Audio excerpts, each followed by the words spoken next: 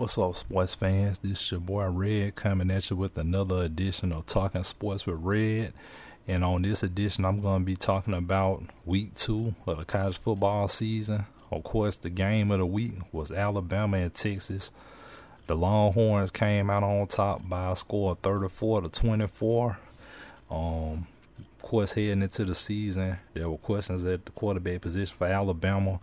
And in game 1, Jalen Milroe did a good job against a group of 5 team, Middle Tennessee State. But with the step up in competition to playing another Power 5 opponent, it's obvious that he just doesn't have what it takes to play at Power 5 school and to play against top level competition because the speed of the game is too fast. He constantly makes bad decisions and just you could tell he's not comfortable. Now the offensive line wasn't playing very well, but he still could have got rid of the ball faster and not thrown into double and triple coverage as much. But hats off to the Longhorns. They were well prepared, and that D line is legit. And the quarterback Ewers, he was making some good throws, and so the Longhorns set themselves up nice for a Big 12 play. Alabama, of course, has South Florida next week. So they have another group of 5 school next week. Hopefully they'll start Tyler Buckner or Ty Simpson. I know Buckner played on the second team in the first game of the season. So start one of those guys, let them get some reps, and we'll see how that goes. The next game up, staying in the SEC, was Texas A&M and Miami. The Hurricanes won that one by a score of 48-35.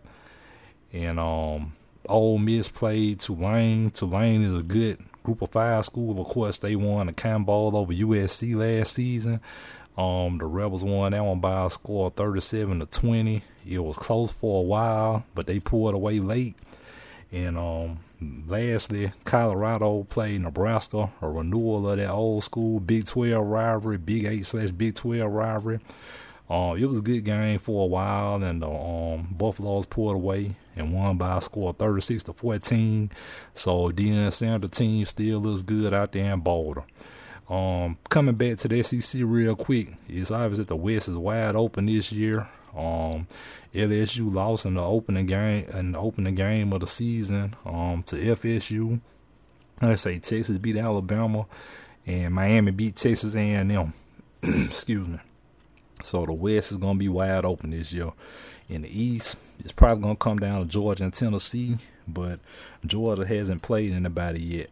They have a weak schedule this year, and we'll find out more about the Bulldogs in a few weeks in their quest for a three-peat. Okay, that's it for this edition of Talking Sports with Red. And for all my listeners out there on whatever platform you're on, head over to my YouTube channel, Talking Sports with Red on YouTube. Subscribe, go to my community tab. I have some polls on there, and they help me out get my subscriptions up, and get me the algorithm on YouTube, and give me a thumbs up as well, and comment. And until next time, this is your boy Red signing off.